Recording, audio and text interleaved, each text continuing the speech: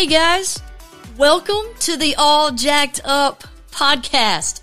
I am your host, Dana Jenkins, and I am all jacked up in all kinds of good ways.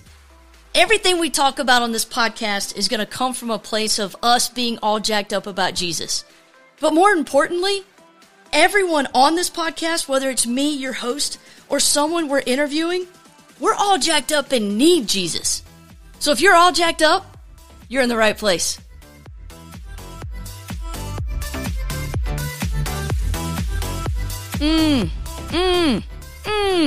Podcast people, podcast people, podcast people. I didn't feel great about that one, but we're going to go with it. Like, not my best. I know. Not my best. I mean, I'm feeling good. Voice is back. It's post-camp. So, feeling good, but I can do better. I'll do better next week. I can do better. I'm better than that. Hey, jacked up people. It's that time again. It's time to get all jacked up in all kinds of good ways. Seriously, I hope you guys are doing great. I am doing fantastic. For whatever reason, this week, I have been stuck on the word fantastic. I don't know what, it just comes out. It is like my go-to word lately. That is fantastic. And I love it. Like, it's got a little bit of flair to it. It's fantastic. But anyway, I wanted to let you guys know, since the last episode, remember the last episode was talking about the top 5 things that softball players do that just ain't right.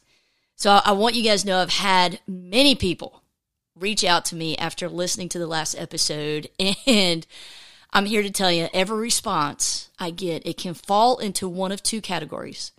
The first category, someone that has experience with summer softball, and they say, oh my gosh, dude, that was spot on. You nailed it. Like, I've done that. My team has done that, or my kid has done that. Like, I've seen that happen. Like, holy cow, just on the money. So kind of crazy. The second category is someone that has no summer softball experience, and they immediately say, that is the most disgusting thing I've ever heard. And most of them say it just like that. Even the dudes. All right. So that's been fun. It's been fun talking to the people that now think softball players are filthy animals. Yes. So my intent for this podcast has always been to speak truth. And hey, there you have it. Sometimes the truth, it's ugly. Sometimes it's just not pretty. So it's all been in fun though. It's been good. I've gotten some good responses. But yeah, funny stuff. Okay. On to our fascinating topic for this week. Now, this topic will not be anywhere as gross as last week. So for those that have an easy gag reflex like me, rest easy. You're going to be all right. You're going to make it through this one, no problem, okay? Now, this week, we are going to look at the first verse in John chapter 9. So it was actually today. Today, I actually heard one of our FCA staff members, Brett Turner out of Clemson, South Carolina. Or Seneca. I guess you could probably say Seneca area. But anyway, I heard Brett Turner speak about this to a group of coaches today. And honestly, I loved it so much, I decided to dig into it a little bit further. So just kind of wanted to see what was going on. So Let's go ahead and get to it. So the chapter, remember we are in John 9:1. The chapter starts off by Jesus seeing a blind man and eventually healing him. But as usual, the story is so much deeper than that. So for me, I think to truly understand not only this piece of Scripture, but really all of Scripture, you have to look at what happens right before this. And a lot of times you want to look at what happens, right after. So it's hard to focus in on just one piece of scripture. You want to look at what's around it to kind of get the context of what's happening. And so just to kind of give us the context of where we are and what's happened when we get to chapter 9, we see that at the end of chapter 8, Jesus is leaving the temple because the religious leaders, they're about to stone him. Jesus had just claimed to be God. And if there is something that made the Pharisees, the religious leaders, all jacked up in all kinds of bad ways, it was to claim that you were more important than them. I really think that's what it came down to. Like, I don't even think it had to be with Jesus claiming to be God. I think they were so egocentric. It was like, he can't be better than us. Like, we're it. We're the cream of the crop. But that's just my take. So that kind of sets the stage for what Jesus was dealing with as he continues to walk on his journey. Now, the version I read is from the NIV, New International Version. And the first part of chapter 9, verse 1 says, as he went along. Now, I don't know about you, but if I had just escaped a bunch of people trying to stone me, i.e. kill me, I know I would have a tough time doing anything, much less just going along my way. Just, okay, like they were going to stone me and I'm going to continue my journey, whatever. Now, since Jesus was leaving the temple, it was very common back in these times for beggars and for people that were crippled to be near the temple looking for help really any way they could get it. And so this is where Jesus sees the blind man. Today, when I was listening to Brett Turner tell the coaches about this passage, he was teaching that if you go back to the Hebrew translation of this verse, it will say gaze. Like instead of Jesus saw the blind man, it goes back, it's translated as gaze. Now, this struck me and I couldn't shake the idea of Jesus gazing at someone, much less that person not even knowing Jesus was there.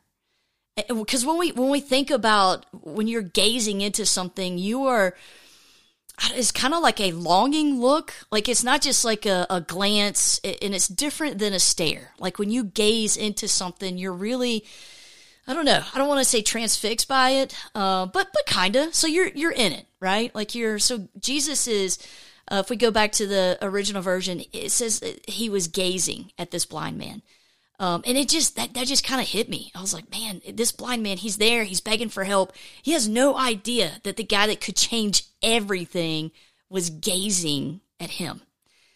Honestly, I got to thinking and wondering, how many times have I needed help or been in trouble and needed something, and Jesus was there gazing at me, ready to jump in, and I couldn't see it? Holy smoke, right? That'll preach. Now, the story goes on to say that Jesus spit on the ground, made some mud with his spit, his saliva. Okay, ew. But then Jesus puts the mud on the man's eyes. He then tells the blind man to go wash in the pool. Now, I'm not going to lie. There is a lot to unpack here. Okay? Like, first of all, can we all just agree that sometimes help may come in some pretty strange ways? Ways that we could never come up with on our own and honestly wouldn't want to? I don't think it ever crossed this guy's mind to go, man, I'm blind. I've been blind since birth. I don't even know what having sight would be like, but I know that I want it. And if just somebody could come along and just spit on the dirt and rub it in my eyes, oh my gosh, if only, right? If only. So yeah, let's just chalk that up to, I think we can all agree that help is going to come in ways that we can't even comprehend. Like, it's just nuts. Okay. Second, let's go back for a minute to people wanting to stone Jesus. Okay? I mean, it wasn't like they were just mad at him. They wanted to kill him. You didn't stone somebody just to be like, hey, we just want to let you know we're upset with you. We're angry. I mean, you stoned that person really with the intent. The goal is to kill them. But here is what I see Jesus doing.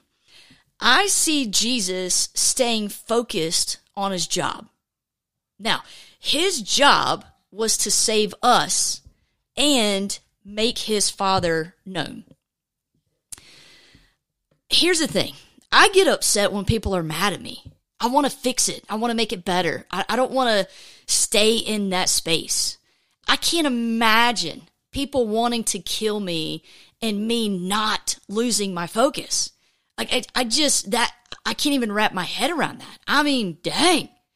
So yeah, just think about that for a minute. That's crazy. Now the third thing I see from all of this is even though Jesus is in trouble, his gaze is still fixed exactly where it needs to be.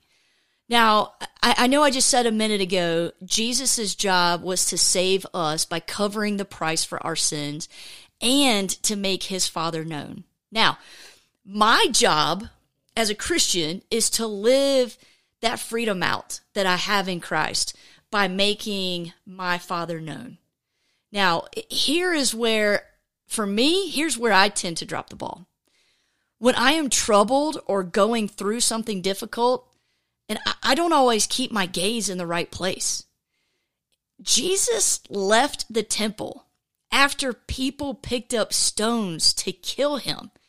And as he went along, his gaze was still on helping those that could do nothing for him. So here is my question to all of you for this week. I should say questions. I have 3, okay?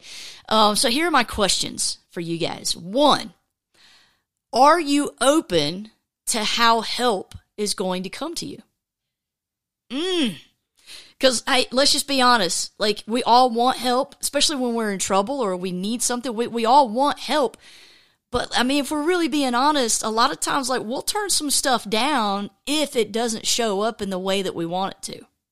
Because I'm telling you right now, I don't know that guy, the blind guy that this passage is talking about, but I can almost guarantee. Again, why would he ever say, man, if somebody could just come along and spit in some dirt and rub it in my face, gosh, if that could just happen, I'd be healed. So, are you ready? Are you ready to have someone spit and rub some dirt on it? So in softball, one of the sayings is if you ever get hit by a pitch or, get hurt in some way, everybody says, rub some dirt on it. Or maybe that's just us in the South. I don't know. A bunch of rednecks down here. Rub some dirt on it. Kind of like, hey, you'll be all right. But here's the thing. Like, are you open? Are you open to how help is going to come to you? No matter what shape, form. Like, or do you want help, but you only want it in your way? Because chances are God's going to send some help to you, sis. God's going to send some help to you, brother. But it's probably not going to look how you want it to look. So are you ready to rub some dirt on it? Yeah. All right, number 2. Our job is to make heaven crowded, to make our Father known. Here's the thing. Are you staying focused on the task at hand no matter your circumstance? I mean, because Jesus did as people were trying to kill him. Like I said a minute ago, man, hey, you guys know it's one of the things I said when I first started this podcast. I am going to chase some squirrels. I'm going to chase them. Man, they don't even have, I come up with them. But I'm going to chase some squirrels. Now, for us, if our job is to make heaven crowded, if our job is to make our Heavenly Father known, man, we've got to stay focused. Because if we get wrapped up in our circumstances, man, our focus is going to be in the wrong place. So, and for me, man, I am super guilty of that. I mean, all the time. I get wrapped up in my own circumstances, and I think we're all really selfish people because we're flawed. We're not perfect, right? So, okay. And number 3, this is the last one. Is your gaze fixed on the right thing? Are you keeping your gaze fixed on Jesus or what is happening around you? And that could go a little bit with, hey, are you staying focused, right?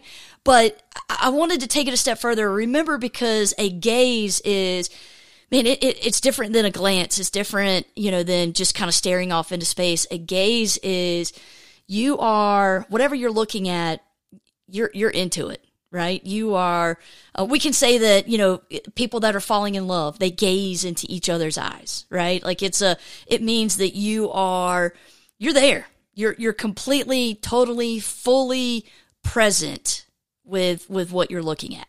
So is your gaze, is it fixed on the right thing? Now, I know, this is a lot. I agree. But what a really good piece of scripture for us to dig into. Brett Turner, thank you, brother. It was good. Just you sharing that with the coaches today. I'm not going to lie. I was sitting at my table with some other staff members. I looked at them. I said, this is the next episode. They laughed. But I knew it was, this was supposed to happen. So, hey, take a look at it. Take a look at this piece of scripture and see what you come up with. Because honestly, that's the great thing about scripture. That's the thing I love the most about it. God speaks to us through his word, and God can use this exact piece of scripture to speak to you about something totally different. That's why we can read the Bible, the same book, the same Bible, we can read it year after year after year. And just in my walk, I have a quiet time every morning, and I'm going through 1st and 2nd Kings right now. And those are probably my favorite 2 books of the Bible. I dig it. Totally love 1st Kings and 2nd Kings. But every time I read it, I feel like I come up with something different, something new. God speaking to me in a little bit of a different way. Man, good stuff. Yeah, good stuff. Okay, well, I hope this is helpful to someone in some way. And goodness, I really appreciate you guys listening. We continue to grow, which is a little mind-blowing. It's crazy. But what a God thing. Won't he do it, y'all? Won't he do it? Hey, I hope you have a great week. And here is to spending the rest of the week all jacked up.